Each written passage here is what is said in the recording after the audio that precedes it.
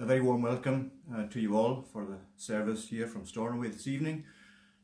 We're grateful to have your company, and we trust that together as we turn to worship the Lord, that we'll know the Lord's blessing. Now, I have one intimation before we begin the worship, and it's regarding Wednesday evening, this next Wednesday evening, God willing, when we will be over Zoom as usual at 7:30, but it'll be in the form of a farewell service for Muriel.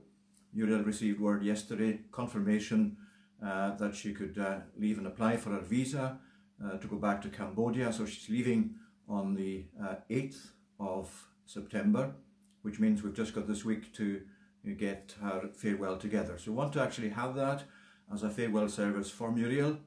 Martin Patterson from OMF, the Scottish director, will also be joining us over Zoom for that service. So if you wish to have access to the service and you don't already have the login details for Zoom, if you either email myself or Marianne at Stornoway Free Church, then we can actually send that to any who are interested in joining us for that service. It's important that we actually send Muriel off with our prayerful good wishes, and she will be presenting at the over Zoom. She'll be presenting some details about the work that she's going to be doing in Cambodia as she returns soon. So I commend that to you, and please just inform others if you want them to actually join us as well. They're very welcome. Now we're going to begin the worship this evening with praise. One of the things we've missed is being able to sing together, and although singing over live stream is not exactly the same, it's still something that's very important for us. So we're going to sing in Psalm 95 in the Sing Psalms. And this is also in the form of a call to worship, when we're invited and called here by God by the psalmist to come and worship the Lord. So Psalm 95, if you're using the usual psalm books, that's on page 126. We'll sing verses marked 1 to 7, first 3 stanzas. O come, let us joyfully sing to the Lord. To the rock of salvation let us raise our voice. Let us come before him expressing our thanks. Let us with loud singing praise him and rejoice. The Lord is the great God, King over all gods. The earth's deepest places he holds in his hand. The height of the mountains belong to the Lord. The oceans are his, and he formed the dry land. Come, let us bow humbly and worship the Lord. Let us kneel before him, our Maker, in prayer. For we are his people, and he is our God. He shepherds and feeds us in his loving care. We'll sing these verses. O come, let us joyfully sing to the Lord, to the tune Saint Denio. O come, let us joyfully sing to the Lord, to the rock of salvation. Let us raise our voice. Let us come before him, expressing our thanks. Let us with loud singing praise him and rejoice. The Lord is the great God, King over all gods. The earth's deepest places he holds in his hand. The heights of the mountains belong to the Lord. The oceans are his, and he formed the dry land. Come, let us bow humbly and worship the Lord. Let us kneel before him, our Maker, in prayer. For we are his people, and he is our God. He shepherds and feeds us in his loving care. We're going to read God's word now from the Gospel of John and from chapter 6. And we begin our reading this evening at verse 47. This is breaking into the narrative, of course. It's a long chapter. And here Jesus, as he has been expressing who he is, and himself especially as the bread of life, we find that here at verse 47, Jesus continued to speak as follows. Truly, truly, I say to you, whoever believes has eternal life. I am the bread of life. Your fathers ate the manna in the wilderness and they died. This is the bread that comes down from heaven, so that one may eat of it and not die. I am the living bread that came down from heaven.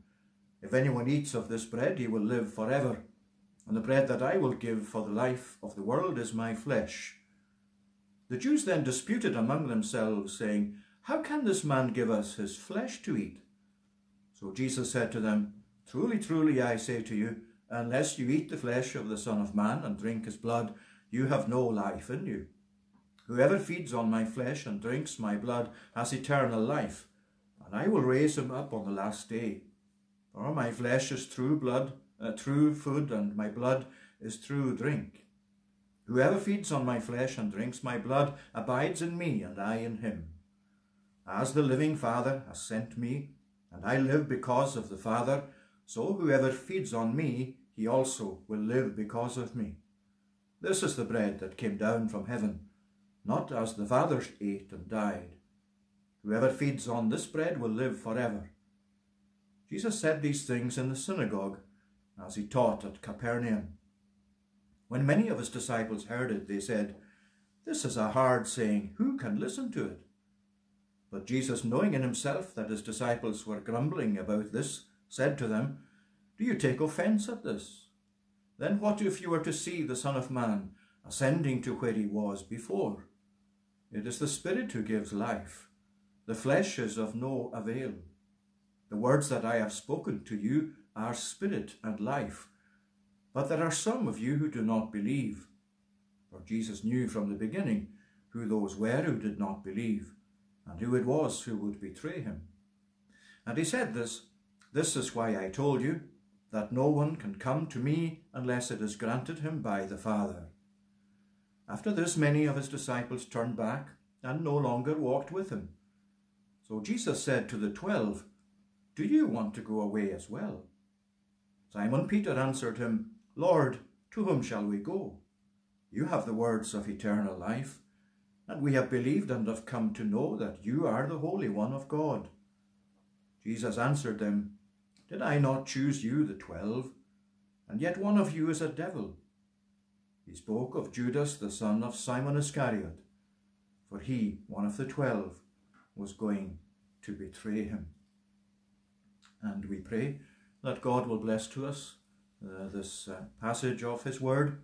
We'll come back to look at a couple of verses from it later on. Let's meantime engage in prayer. Let's join together in prayer.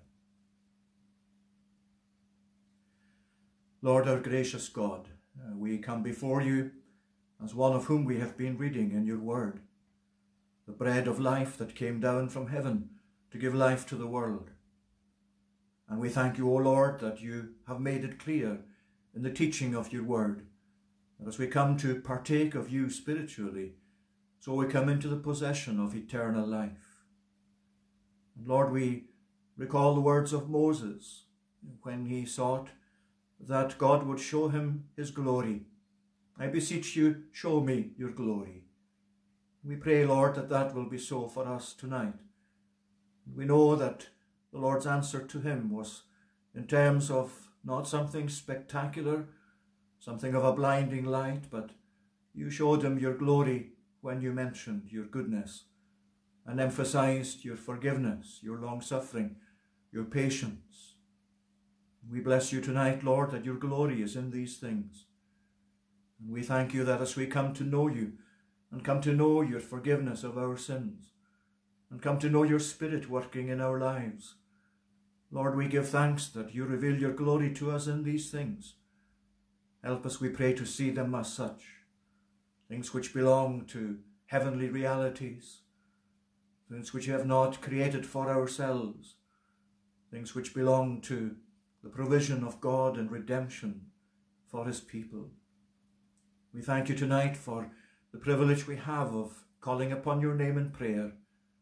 And we bless you, Lord, as we sang in the psalm, that we can come to you as not only the creator of the whole world and of all the creation, and one who presides over it and upholds it and uses it towards your own furtherance of your own glory and praise. We thank you too that you are the God of the detail of our lives. And as the one who is so great and awesome that we cannot possibly measure you, no, Lord, we give thanks that nevertheless you are the one who is intensely interested and makes provision for all the detail of our human lives. We thank you that you have provided salvation for us especially. And you have done this in the glorious person of your Son. And we bless you tonight that through what he has done, your people have come to know you as their Father in heaven. And Lord, we pray that as we deal with your word tonight, that you would impress upon us once again the wonder and the beauty and the glory of these things of your redemption, so that we can see how far they surpass the things of this present world, the material things that we are so familiar with, that we can see and touch and taste. We bless you, O Lord, that those spiritual and heavenly realities that you apply to our hearts and to our lives are in a different category to those ordinary, everyday things that we know of. We thank you for them as well. We bless you for the way that you look after us, as we've been singing. As a shepherd looks after his sheep, so the Lord looks after his flock. We praise you tonight, Lord, for the way in which you provide for us daily, above what we ourselves call for and ask for. And yet you fill our lives abundantly. Forgive us for the number of times, Lord, that we fail to appreciate this as we should. And help us especially to appreciate those things of your salvation, to the praising of your name, to the committing of ourselves more fully to you and to your service. And we ask, Lord, that through your word tonight we may receive further instruction and encouragement, and if we require it also, that we may find that which challenges our pride and our sense of self-sufficiency. Bring us down from these, we pray, so that we may depend upon yourself fully, for everything that we require is to be found in you in abundance. Bless, we pray, the world in which we live, our surroundings, not only immediately in our own localities, but throughout the world. We know that many people tonight are in distress, that many people are caught up in various afflictions and various diseases and ailments, various situations in life that cause them trauma and anguish and anger. Lord our God, we know that we live in a fallen world, and the fallenness of that world is all too apparent to your people. We pray that in your great mercy you would extend your kingdom, and that even tonight, Lord, you would use your word so that many hearts will be turned to you. We pray especially that you would bring those who are yet not familiar with you into the ways of the gospel. And we pray that when your gospel is proclaimed, when your people live it out in their lives, that it will be blessed by you, that others will come and turn aside and see this great thing that has happened in the lives and experience of your people, so that they may be drawn to yourself. We pray that you bless us, Lord, in this situation with the COVID pandemic that still rages throughout the world. Lord God, we pray again for our governments. We pray for our leaders. We pray for all who assist them by way of advice, by way of scientific analysis and experimentation in seeking to find an answer, Lord, and a cure for this virus. We commit ourselves to you, Lord, as a people, and pray that you would help us to remain patient and persevering, and help us especially to continue to trust in you, to realize that all the things that happen in our experience and in the world's history are part of your great plan, which only you know in its fullness. But help us, we pray, to commit ourselves into your mighty hand, that we may humble ourselves continuously before you, that we may be exalted by you, for this is your promise in your word. We ask your blessing for us as a congregation. We thank you for all who join us online for these services, and all others, Lord, who elsewhere are disseminating your truth through online services, and also those who have begun to meet in their church buildings. We pray that you bless us as a people, We ask, Lord, that your word will continue to have its work among us, that we may bear fruit to your glory, and that we may come as we anticipate, Lord, as we pray it would be shortly, whenever it might be, to be together again physically. Help us meantime to wait upon yourself, and help us to benefit from your word, and to benefit even from this providence that has brought us into this situation. We pray your blessing tonight for Muriel as she prepares once again to return to Cambodia. We thank you for the way that you have opened up for her once again. We pray, Lord, that you prepare her for that.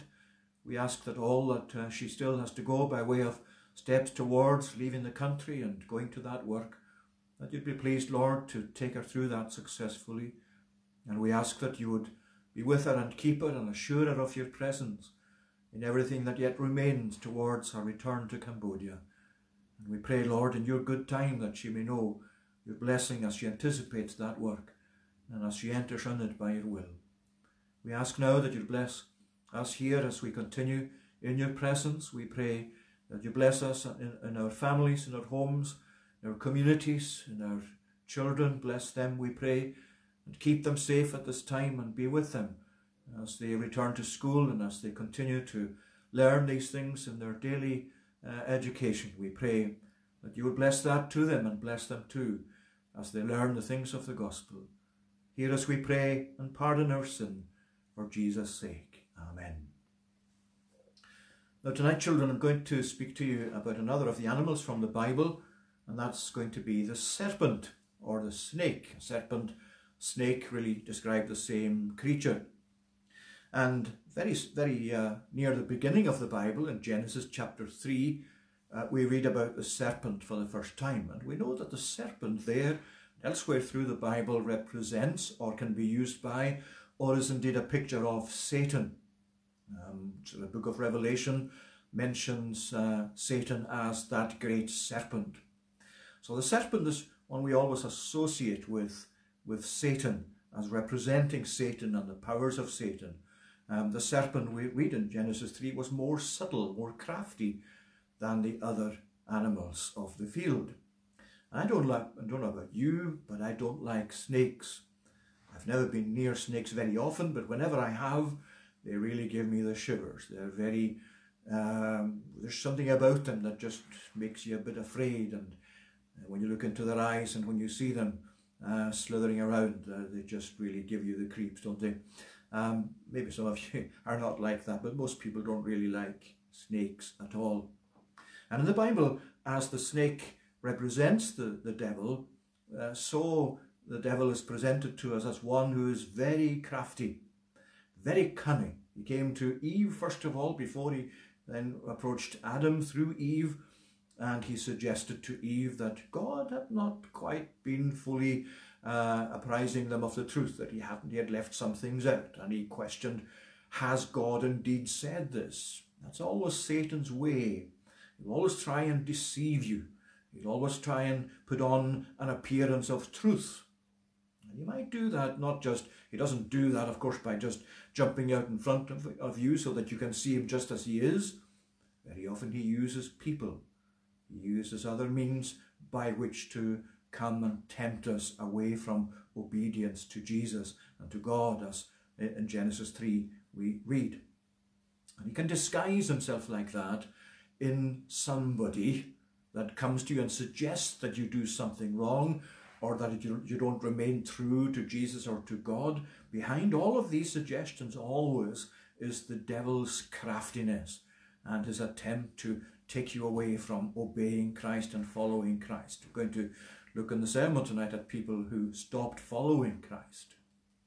And one of these people at one time was actually Peter. Peter is in this passage tonight that we read, and we'll look at that in a moment. But in Matthew chapter 16, when Jesus had started teaching his disciples that he had to go to Jerusalem, that he would be mistreated there, that he would eventually be put to death there, Peter took him aside, just caught him and took him aside and said, no, this is not going to happen to you, Lord. This can't happen to you.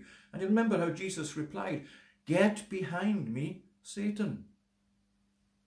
You see, Satan was trying to use Peter in order to take Jesus away from the work he had to do. And he did that with Jesus himself.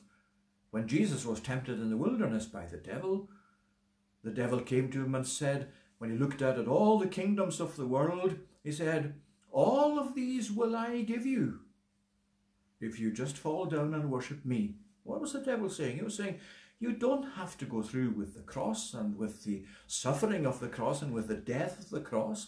I'll give you all these, and I'll give you a bypass round the cross, and you can still come into the possession of all of these kingdoms and the glory of them.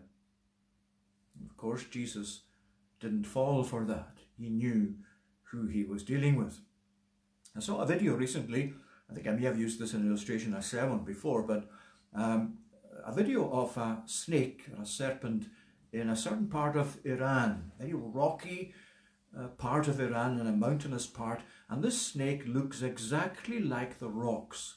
Its skin is the same colouring as the rocks, and it even has like lumps and horns that give you the appearance of stones. And this snake is known as the spider-tailed viper. And the reason it's known as that is on its tail, the very tip of its tail, it has a thing that looks like a large spider. And what the snake does, it curls up in a little hole in the rocks, and its head is there, but you think it's a stone. And beside that, its tail goes around like this over the rock, and for any bird looking on, that looks like a really juicy spider. And of course, there are lots of nesting birds around there at certain times of the year. So in this video, here was this bird, and it flew in thinking this was actually a spider, would have taken it back to the nest to feed its young, and as soon as it came to try and pick it up, the snake just pounced, grabbed it, and killed it, and ate it. That's how the devil operates. You don't really see him as he is. He'll disguise himself. Now, of course, that bird probably had a nest, so it meant that one of the parent birds of that nest of little birds was no longer living. And that's what Satan wants to do. He doesn't just want to spoil your life and my life. He wants to spoil other people's lives through us as well. That's what he was trying to do with Peter and Jesus and the disciples. But thankfully, tonight we know that Jesus came into the world to destroy the works of the devil, and he's done that. The devil's not in control, not even of the evil that exists in the world. He is part of a whole world of evil, and yet Jesus has already defeated him. His death on the cross, his resurrection from the dead has defeated the devil. That's why you can resist the devil depending on the strength of Jesus. That's why James says in the Epistle of James chapter 4 verse 7, where it says, resist the devil and he will flee from you. But you know, before that, it's important we notice the words before that, because it says, humble yourselves under the mighty hand of God. The more you humble yourself and give yourself to God, the more defended you are against the devil. And that's where the serpent in the Bible teaches us how important it is to have Jesus as our friend, to have the power of Jesus in our life, to resist the craftiness, the subtlety, the evil ways of the devil. Now we're going to say the Lord's Prayer together, and in that as well there is, as you know, a reference in the Lord's Prayer to temptation and to praying to the Lord to keep us from temptation. Lead us not into temptation. Let's say the Lord's Prayer together. Our Father, which art in heaven, hallowed be thy name. Thy kingdom come, thy will be done on earth as it is in heaven. Give us this day our daily bread, and forgive us our debts, as we forgive our debtors. And lead us not into temptation, but deliver us from evil. For thine is the kingdom, and the power, and the glory, forever. Amen. So let's turn back now to John chapter 6. We're going to look at another of the questions that come from God to us, We've been following a series of those for the last number of weeks. And here we find in verses 66 to 69 another question that comes from the mouth of the Lord himself, so it's a question from God to us. Let's read from verse 66. After this, many of his disciples turned back and no longer walked with him. So Jesus said to the 12 disciples, "Do you want to go away as well?" Simon Peter answered him, "Lord, to whom shall we go?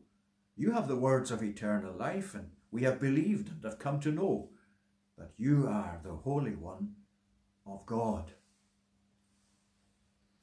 Well, it's always really sad and very much a thing that is hard to accept when you find people choosing to leave the church. I don't mean by that people going from one congregation to another, transferring from one to another. That always happens.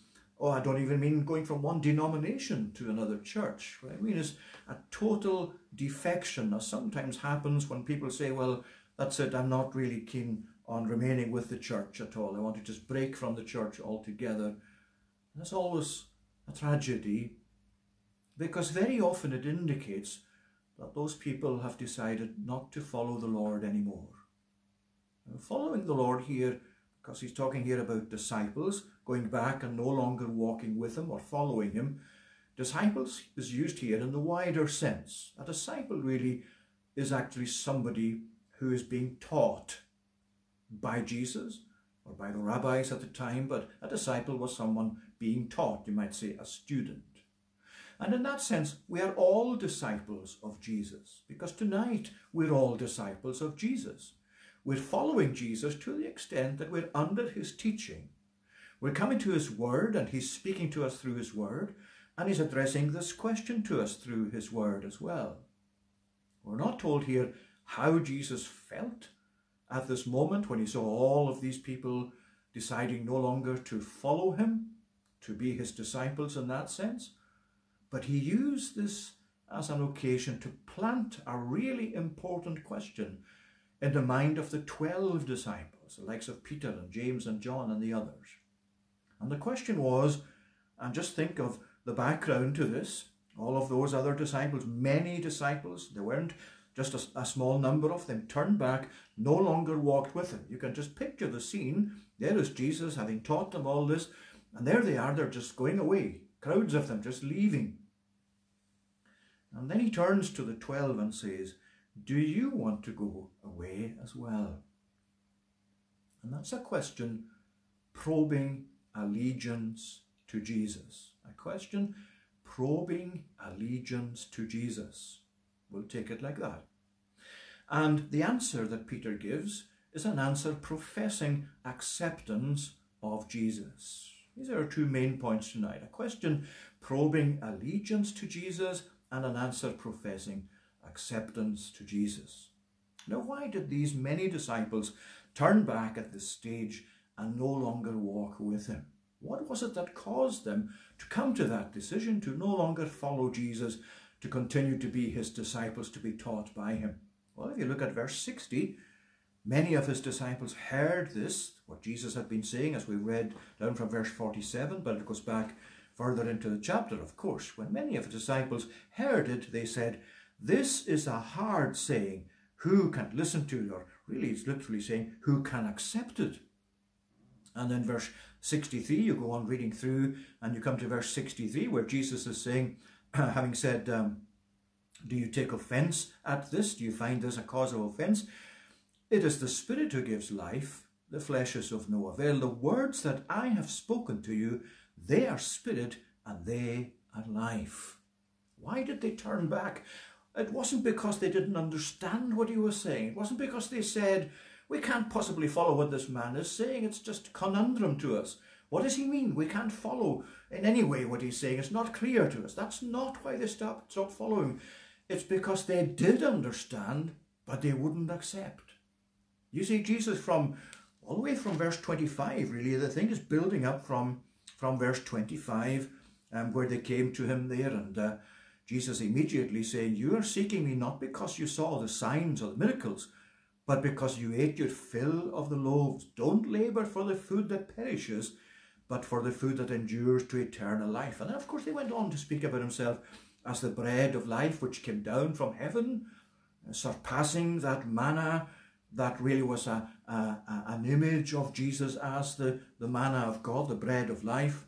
And the Jews in verse 41, you see the things building up. They grumbled about him because he said, I am the bread that came down from heaven. They said, is not this Jesus the son of Joseph, whose father and mother we know? How does he now say, I have come down from heaven?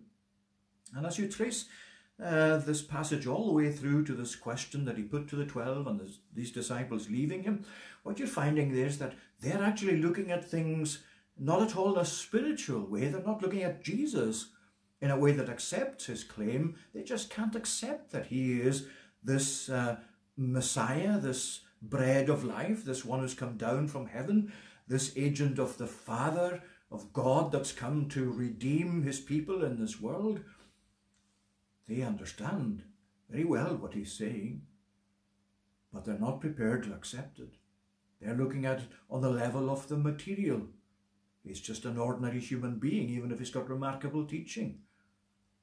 And it's really their own preference more than anything else that they're looking at, their own choice, their own idea of what a saviour should look like, and it's not this man. And that's why they actually continue to reject his claims to be who he is and his teaching as the bread of life, to give life to the world. And they certainly were offended by the fact that he said, unless you partake of me. He spoke there about eating his flesh and drinking his blood. He didn't mean that, of course, literally, and they wouldn't have understood that literally either. They weren't as silly and stupid as that. They understand he meant that figuratively, that he meant partaking of his ability to be their saviour. That's what he was not prepared. They were not prepared to accept. In other words, Jesus refused to give them what they wanted, and they refused to accept what he offered. That's why they turned back and they left him. And sadly, that's repeated or replicated throughout the world, right up to our own day as well. There are many people that have their own idea as to what salvation should consist of, as to the kind of person Jesus should be, however he's described in the Bible. And when it doesn't fit with what they themselves see, either they adjust the teaching of the Bible to suit their own mindset, or else they just say, well, this is not for me. And then Jesus, in that context, turns and puts this testing question, a question probing allegiance to Jesus, to the 12. So Jesus said to the 12, do you want to go away as well? And that kind of question we've seen already is a feature of John's Gospel. We looked at the question in chapter 1, where Jesus turned to disciples who were newly following him, who'd been following John the Baptist. What are you seeking? We've seen the importance of that, of analysing what are we actually seeking in being disciples of Jesus. We've looked at chapter 13 last time, where he had washed their feet, the feet of the 12 disciples, this is, in the upper room. And he said, do you know what I have done to you? Followed that by saying, I have given you an example that you should wash one another's feet. And we went into that to some extent. You find the same in chapter 21, where he interviews Peter after Peter has denied him these 3 times. And there he comes again to meet with Jesus, and Jesus questions him. And his question is, do you love me more than these? And then twice again, do you love me? We'll probably look at that question, God willing, as part of the series of questions as well. But here we have the 4th one, and these are distinct points in the Gospel of John and in his teaching, chapter 1, chapter 6, chapter 13, chapter 21. And one of the things you have to notice there is that these questions are all addressed to disciples. They're all addressed to disciples. That's what we must reckon with tonight, that we have to analyze, all the time go on analyzing, what is it that underlies our following of Jesus? Why is it that in this lockdown situation we've decided, instead of saying, well, that's fine. I quite enjoyed going to church while I went to church, but that's no longer possible, so I'll just leave things, and if the church goes back to meeting in their own buildings again, in the buildings, then I'll maybe go back then. I'll probably go back then. Why is it that we haven't done that? Why is it that we've insisted on actually providing the gospel through online services? Why is it that people join these services, not only just from Stornoway and from around this locality, but from far-flung places in the world? And we're delighted to see that from USA, from Athens, from New Zealand, from various parts of Europe, even from England and from Scotland. Why is that? Because people, as they analyze this question and what underlies their following of Jesus, they actually come to the conclusion that Peter came to here. Well, to whom else shall we go? You have the words of eternal life. Lockdown is not going to stop that. Lockdown is not going to change my mind about you, Jesus, and what you mean to me and who you are for me. And this lockdown has provided a context in God's providence where we can analyse this matter for ourselves, along with many other things. Even if we don't understand much of why this has happened, and even if we accept it's under God's authority and under God's sovereignty, one of the things we can say is, well, it's given me the opportunity of just looking at myself closely in my relationship with Jesus, looking at myself as a follower of Jesus, and asking myself the question, what is it that makes me tick? What makes me want to do that and keep on doing that? Isn't it because there is no one else like him? Isn't it because I love him more than anyone else? Isn't it because he alone has the words of eternal life? There's the question. And it addresses tonight our allegiance as well, a question probing our allegiance to Jesus. How was that then answered? Well, Simon Peter answered, and this is an answer professing acceptance of Jesus. Simon Peter answered him, Lord, to whom shall we go? You have the words of eternal life, and so on. Now, the question can be put in words just rearranged a little bit, because literally, if you follow the language of the text there, we could say that in order to get the full force of what Peter was saying, we could put the word something like this. What Jesus was actually asking was, do you want to go away as well? The words really that Jesus literally were saying to him is, surely you're not going to go back to, are you? So when you look at the question that way, do you also want to go away? This is what Jesus really was forcibly saying to them. Surely you're not going to go away too, are you, you 12? And you see, putting the question that way, it does make a difference. Because there's something there of an emotional challenge, isn't there? When you ask somebody, are you going to do this? It's quite different than asking them, surely you're not going to do that as well. Because it adds a punch to it, doesn't it? It really puts a strong emotional challenge into the question. And that applies to us too tonight. Under the gospel, as we said, as followers of Jesus, we are as followers. We are following. We see a lot going on in the world around us. We're aware of people maybe at times leaving the church and saying, I don't want to be followers of Jesus anymore. And what Jesus is saying as he turns around to you and to me tonight is, surely you're not going to go away as well. And what does that emphasize? Well, it emphasizes we're the people of the advantages. We're the people who have the privileges. Most, if not all of us, have been baptized into that membership of the church outwardly and visibly. We have been taught much by Jesus, just like those 12 disciples were up to this point in their experience. And in the context of seeing all of these people disappear and leaving Jesus, that's why Jesus is saying to them, surely you're not going to go back, are you? And surely that's what you're aware of tonight too. And the force of this question, addressing you as somebody who is a disciple, who knows the privileges Jesus has given you, who knows the advantage you have under the gospel itself, who knows the benefit of being with other followers of Jesus in the church. who knows his teaching through the gospel. And to you and to me too, he's saying, surely you're not going to go back, whoever else goes back, are you? And then Peter answers Jesus and saying, Lord, to whom shall we go? Here's the question. Surely you're not going to go back as well. And here's Peter instantly answering, as Peter often did, Lord, to whom shall we go? In other words, the words really mean, to whom else shall we go? We have no one like you.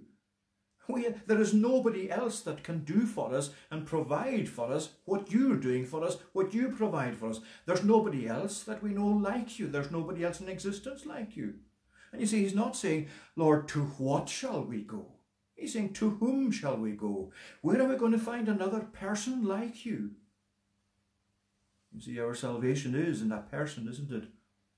It's not in our religion, not even in the Christian religion itself. Because we can know the Christian religion inside out. I could be what I'm not tonight, the greatest theologian in the world, and nothing like it. But even if I were, that's itself not going to save me. It's not going to be the basis of my acceptance with God. Jesus is. And by coming to trust in him and receive him and accept him, and I take him as God's provision for me, God's Saviour, God provided Saviour, that's what gives me the ground on which to stand in the presence of God. To whom else can we go, is what Peter is saying. Lord, to whom shall we go? And then got verse 68 here as well, saying, you have the words of eternal life. And again, what Peter means is, you alone have the words of eternal life.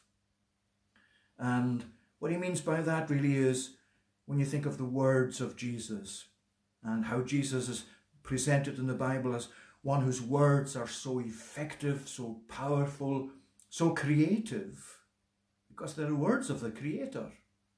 That's how John begins his gospel. Without this Jesus, nothing was made that was made. Everything was made through him and for him. And these are the very things you find in the Bible, like Genesis 1, God spoke the creation into being. God said, let there be light, and there was light. That's God's powerful words. That's God's powerful, the word powerfully of Jesus himself.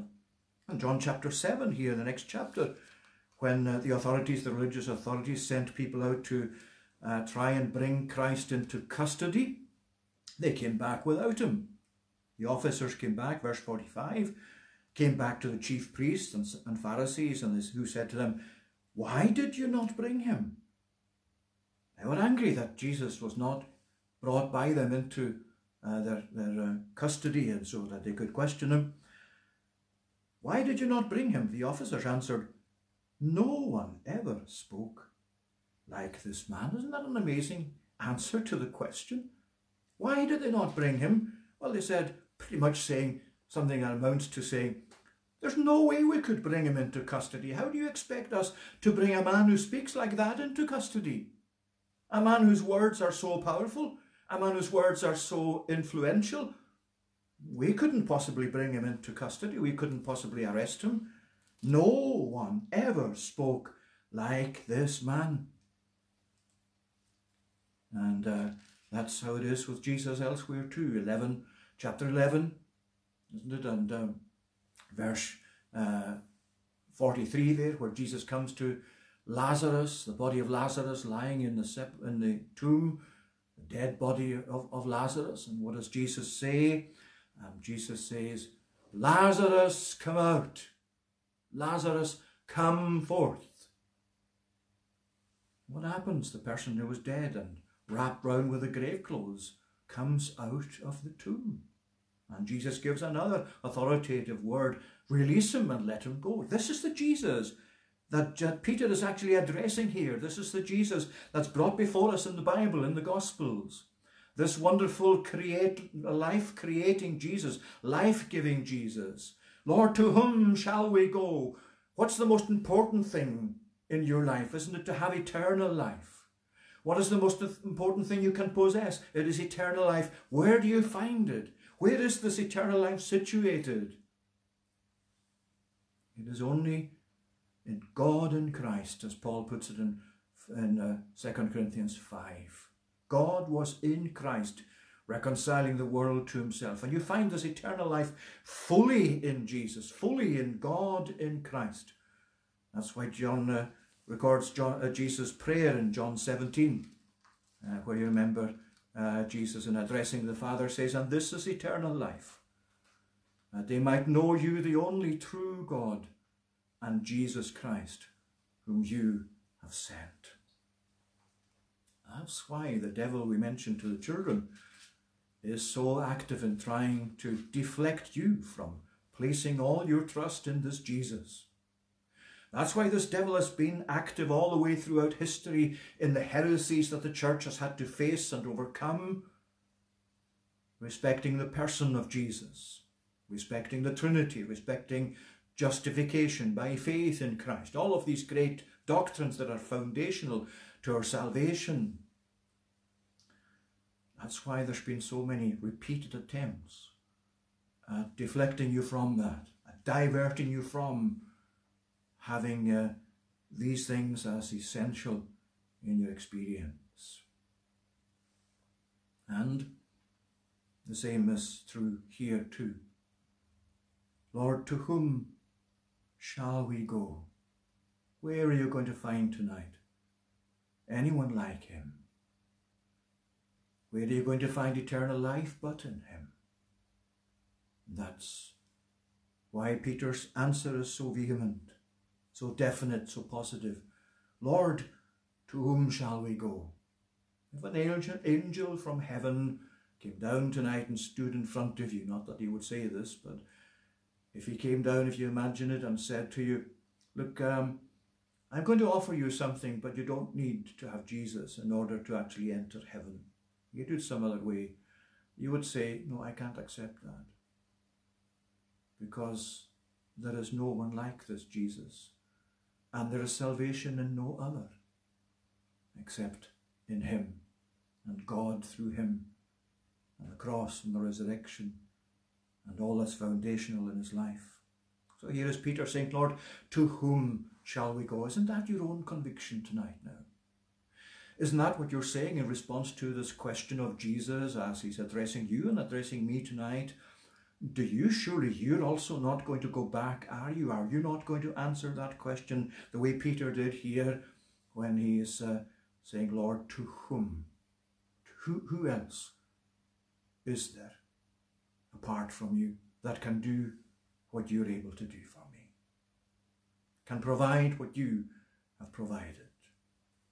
There is your salvation. There is your Saviour. There is the one in whom the words of eternal life are situated. And it goes on though, he says, and we have believed and have come to know that you are the Holy One of God. Now that's interesting too, because this is something to do, part of the identity of Jesus really, as to who he is.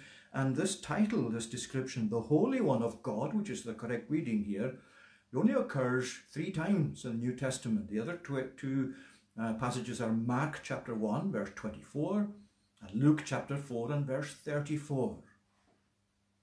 And in those 2 instances, this title was uttered by a demon, by a devil, who recognized Jesus as to who he was. And although it's Peter that's saying it here, as we'll see in a minute, there's a devilish reference by Jesus too, as he speaks of Judas, and we can just leave that for a moment. But this title really seems to be one that we can say from these usages of it in the New Testament, these 3 instances, are a title that's given to Jesus as God's agent in the cosmic battle between good and evil, between the devil and his angels, and between God and his angels and God's people on his side. There's that cosmic battle, and it has been won by Jesus already in principle, but it's still going on. And it's not just going on in the principalities and powers in the heavenly heights that you cannot see and I cannot see. It's also going on. It has its counterpart in this world. That's why Peter was a little bit too confident in embracing all of the 12 in his answer. We have come to know and we have believed. Jesus said, did I not choose you, the 12, yet one of you is a devil. The devil has his agent. Against Jesus, God's agent. And the devil has his agent even among the 12 disciples, followers of Christ. It's a very solemn thing. And again, it gives us cause to analyze ourselves, not to despair, not to cast us down, but to analyze, to make sure that we know why it is we're followers of Jesus. And so this is what Peter is now saying. We have believed and have come to know that you are the Holy One of God, the Holy One, the agent in the cosmic battle with evil. You are God's agent. You're the one who has that position and that power and that capacity. And he's saying we have believed and have come to know, and they're really very close together in John's Gospel. They're used frequently together, believing in Jesus and coming to know Jesus. We have believed means we have come to trust, we have come to dependence upon you. And to know is both knowing about you and also knowing you. That's another important distinction, knowing about someone and knowing them personally. And both are included in what Peter is saying here about Jesus. And you could say tonight, and I could say tonight, well, I could certainly say tonight, I know about Boris Johnson, but I don't know him. I know much about him from what I hear, from the news, all the rest of it. But I don't know him personally. I don't have that knowledge and a personal experience of him. But if I were to say about my wife, I know much about her. I wouldn't quite say I know everything about her. I'm not quite that clever. But I do know about her. I know her likes, some of her dislikes. I know some features of her life in that way. But I can also go further and I can say, I know her. I'm in a relationship with her. I love her. So there's that knowing the person as well as knowing about the person. And this is what Peter is saying. We have believed, we have come to trust, and we have come to know, not just to know about you, Lord, but to know you personally, to know you for ourselves. And both of these verbs are in what grammarians call the perfect tense. That's why they're translated accurately here. We have believed and we have come to know. And in the Greek of the New Testament, that means something like it's happened in the past, but it continues into the present as well. Peter is really saying, we did come to know you. We did believe at a point in the past. We did come to know you at a point in the past. But our believing and our knowing of you continues. They're ongoing. They have not ended. They're still a central feature of our lives, of our experience. You see, that's what makes the difference between what Peter is saying and what was true of these many disciples who turned back and no longer walked with him. They didn't have the grace of perseverance. They couldn't say, we have believed and we have come to know, and that's what we're still doing. We still want to be with you. We still want to know you further. That's the crucial difference between what Peter is saying about himself and the others and those who've turned back and are no longer walking with Jesus. There's the question then. It's probing tonight our allegiance to Jesus in a good way. Not in a way that would cause us to be depressed if we can't find many aspects of our Christian life that corresponds to someone else that we know is a prominent Christian, but in order to make sure that we're standing on the right foundation, that our relationship with Jesus is the right kind. And there's the answer that Peter gave. To whom shall we go? That's your conviction tonight, isn't it? You maybe haven't quite yet up to now come out in life and shown this openly, that this is your view of Jesus, but in your heart of hearts, is this not what you're saying? And now you're not saying, well, once we're back in church and once we're back to be able to take communion and so on, this is what I want to show. This is what I want to demonstrate. It's this conviction that I want people to see in my life. And I have come to believe in him. And I've come to know him as the Holy One of God, God's Saviour, God's Messiah, your Saviour, your Lord. Lord our God, we give thanks tonight for all that your word contains in respect to that relationship that you have with your people. We thank you for the conviction that you plant in the hearts of your people as they have come to know you and come to believe in you. We thank you for the grace of your Spirit that enables them to persevere. Lord, we pray that amongst all the challenges that we face in this world, and particularly when we find people turning away from you and turning away from following you, Lord, help us to cling closely to you. Help us to resist the many temptations we face in regard to this. And we know in your word, in that great letter of the Hebrews, that the people are described there as having had many opportunities to return, yet they did not. For they desire a better country, even a heavenly one. And God is not ashamed to be called their God, because he has prepared a city for them. We pray, Lord, for any who have gone away from following you outwardly and openly, and gone away from services in your church. We pray for the backslidden, for those who may have lost the energy and the desire that they once had. Lord, we pray that you would recover them too. Speak into their hearts, we pray, and show them your own uniqueness and your glory. And give to them, Lord, to be convinced that this truly is the way that leads to eternal life, to know you and to have their trust in you. Receive our thanks, we pray now, and continue with us for Jesus' sake. Amen. We're going to sing in conclusion tonight from Psalm 73. This is in the Scottish Psalter, Psalm 73, and verses 23 to 26. Nevertheless, continually, O Lord, I am with thee. Thou dost me hold by my right hand, and still upholdest me.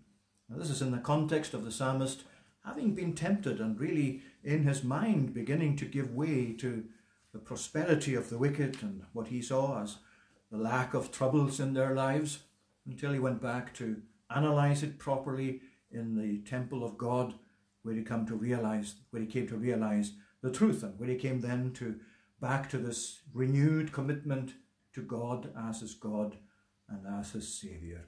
Verses 23 to 26, we're going to sing to the tune Kilmarnock. Nevertheless, continually.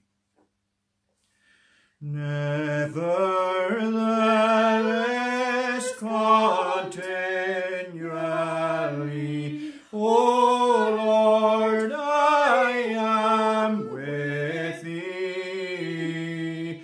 Thou dost me hold by my right hand, and still upholdest me. Thou with thy counsel while I live will me conduct and guide, and to thy glory afterward receive me to abide. Whom have I in the heavens high but thee, O Lord, alone? And in the earth whom I desire, besides thee there is none. My flesh and heart doth faint and fail, but God doth fail me never. For of my heart God is the strength and portion forever.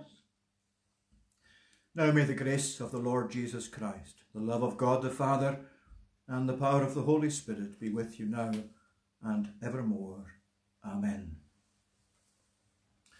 Well, thank you once again for joining us for this short service. I trust that it was a time of blessing for you, and we do look forward to your company, God willing, in future as well, as we join together in this way in worship. Just a wee reminder about Wednesday, that it's a farewell for Muriel, when we'll be delighted if you're able to join us on Zoom. And as I said, just email if you haven't got the login details already. Thank you.